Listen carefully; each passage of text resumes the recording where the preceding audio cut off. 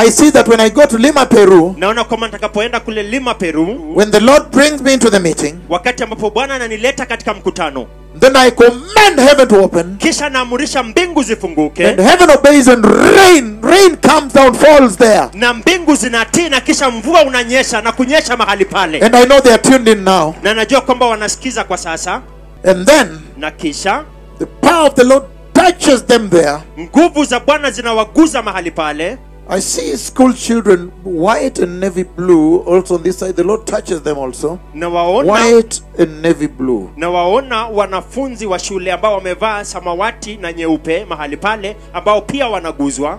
And then I see a creeper gets up from my left hand like this, my left side. Kisha naona kiwete akiinuka upande wangu. It is a girl. It is it's a woman, a girl. I mean, it's a girl. Ni msichana ambaye anainuka From this side. kutoka upande huu wangu wa kushoto. And then right in front of me here, the second prophet.